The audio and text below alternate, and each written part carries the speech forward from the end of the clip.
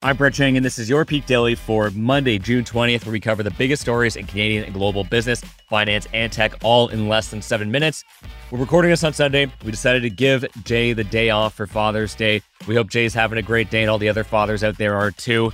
One thing I did want to flag for all the Peak pals out there, we are hosting our first Peak debate on Monday, June 27th. It's going to be an awesome event. It's going to be at the Paradise Theatre in downtown Toronto. It's a beautiful venue, and we are debating whether Elon Musk buying Twitter is bad for democracy. On the pro of the resolution, Navneet Alang, the Toronto Star columnist, he thinks that Elon buying Twitter is bad for democracy. And on the flip side, we've got best-selling author Jamil Javani arguing the opposite. It's going to be a barn burner of a debate. I can promise you it'll be lively, it'll be fun. We've got free Peak swag, we've got drinks. It'll be just a great time. If you're in the Toronto area, we would love to meet you in person. We love to get all the Peak pals together. And so I'll put the link to the event in the show notes and would love to see you out. Now, here's what else we've got for you today. For our first story, the government's cracking down on companies mishandling your data. For our second story, rents are skyrocketing in Canada. And for our third story, Toronto and Vancouver will host the 2026 World Cup.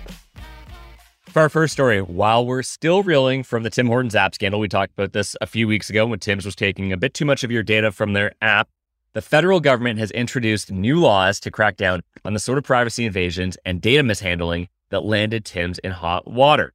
Now, here's what the federal government is introducing. So it's called the Digital Charter Implementation Act, aka Bill C-27, and it would require companies to use plain language that someone, quote unquote, would reasonably be expected to understand when asking for access to information. Now, if an individual decides they no longer want the company to have their data, they must be able to safely transfer it to another organization, or the company must delete it. But even more important than the new rules is actually the ability to enforce them. So companies like Tim Hortons would no longer get away with a slap on the wrist for breaking privacy laws, as the bill establishes a data protection tribunal that could levy fines of up to $25 million or 5% of the company's global revenue, whichever is greater. Now, in case you're wondering, 5% of Tim's 2021 global revenue would be $325 million. That is a lot of Tim beeps. Now, in addition to privacy protections, the bill includes measures for the ethical development of artificial intelligence, making it illegal for companies to knowingly release AI systems that could cause substantial physical or psychological harm. That's pretty interesting. And here's why this all matters.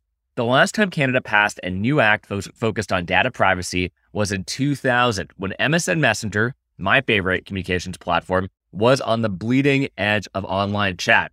These new laws, which have been generally championed by potentially affected businesses, would bring us closer to the present. Second story, we regret to inform you that Canada's rental housing market is at it again. And by it, we mean getting much more expensive and fast. Since last year's average rents nationwide have spiked by more than 10%, up to $1,888 per month. And this is according to analysis from rentals.ca. Now, at a time where it appears that housing prices might actually be cooling, here's why rent is not doing that. So rising interest rates make getting a mortgage more expensive, which pushes more people into the rental market and increases demand for rental units. Now, this means that some people, even those with fat paychecks, can't afford to buy a house. But what they can do is they can bid up rents by offering $500 every month for that sweet apartment that you've had your eye on. They can just outbid you. And it's not just interest rates fueling the hot rental market. Workers returning to the office and students coming back to campus are also pushing up demand in the country's cities. Without much more supply, Canada is short almost 2 million housing units, according to a recent Scotiabank report.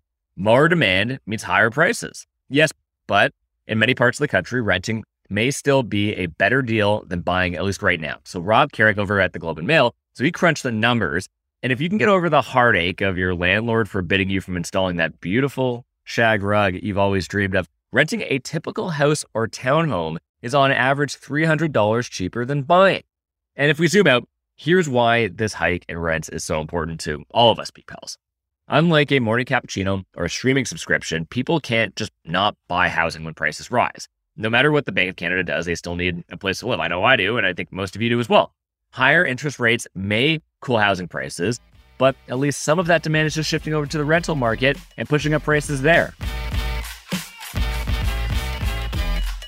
And for our last story, we talked about this on Friday, but we wanted to do a bit of a deeper dive into this because it's pretty exciting news. FIFA announced that Toronto and Vancouver have been chosen as host cities for the 2026 World Cup in North America. It's a privilege that could give our local economies a really big boost. And here's what that means for you. So BMO Field in Toronto and BC Place in Vancouver will host the 10 tournament matches scheduled to be played in Canada. BC Place is expected to host 6 of the 10, getting more games due to its bigger capacity and maybe a world-class scoreboard. Mexico's 3 host cities will also see 10 matches, while the remaining 60 will be split up amongst 11 U.S. cities. Places like Kansas City may not be hotbeds of soccer enthusiasm, but they do have really, really fancy NFL stadiums well-suited for World Cup matches. Now, Edmonton, which boasts Canada's largest stadium, was in the running for a host slot, but was cold-shouldered after the Alberta government, they upset FIFA by demanding a guaranteed number of games. That shows you FIFA does not like a hard bargain. Now, hosting a World Cup doesn't come cheap, and both cities have a lot to do to ensure they're ready for 2026. So BC Place will need to be entirely returfed with real grass to meet playing standards, while BMO Field must boost its current seating capacity of 30,000 to the 40,000 minimum required to play matches there. Now, BC expects to pay up to $260 million to prepare Vancouver for the big stage, while Toronto City Council projected a $290 million tap. And this is why you should care. So host cities will undoubtedly see a tourism boost from hosting the World Cup. One report commissioned by the big country has claimed it would generate $5 billion American in economic activity for the region, but several countries have had mixed experiences. In 2010, South Africa saw lower than expected tourism numbers, and in 2014, when Brazil hosted it, they spent $3.6 billion to build new stadiums, which now sit mostly unused. It may be a more positive story for Toronto and Vancouver, however. Both have the much-needed infrastructure already in place, which should help keep costs down. And at the very least, as a host country, Canada will automatically qualify for the tournament, which means back-to-back World Cups. Go Canada. Peak Pals, thanks for making us the most listened to and only daily Canadian business news podcast in the country. If you've got a second, why not follow this podcast on your app of choice and leave us a review? And if you want more Peak, make sure to subscribe to our daily newsletter at readthepeak.com. And as always, thanks to Dale Richardson and 306 Media Productions for putting together this episode. Thank you, Dale. Happy Father's Day, Jay, and hope you all have a great week.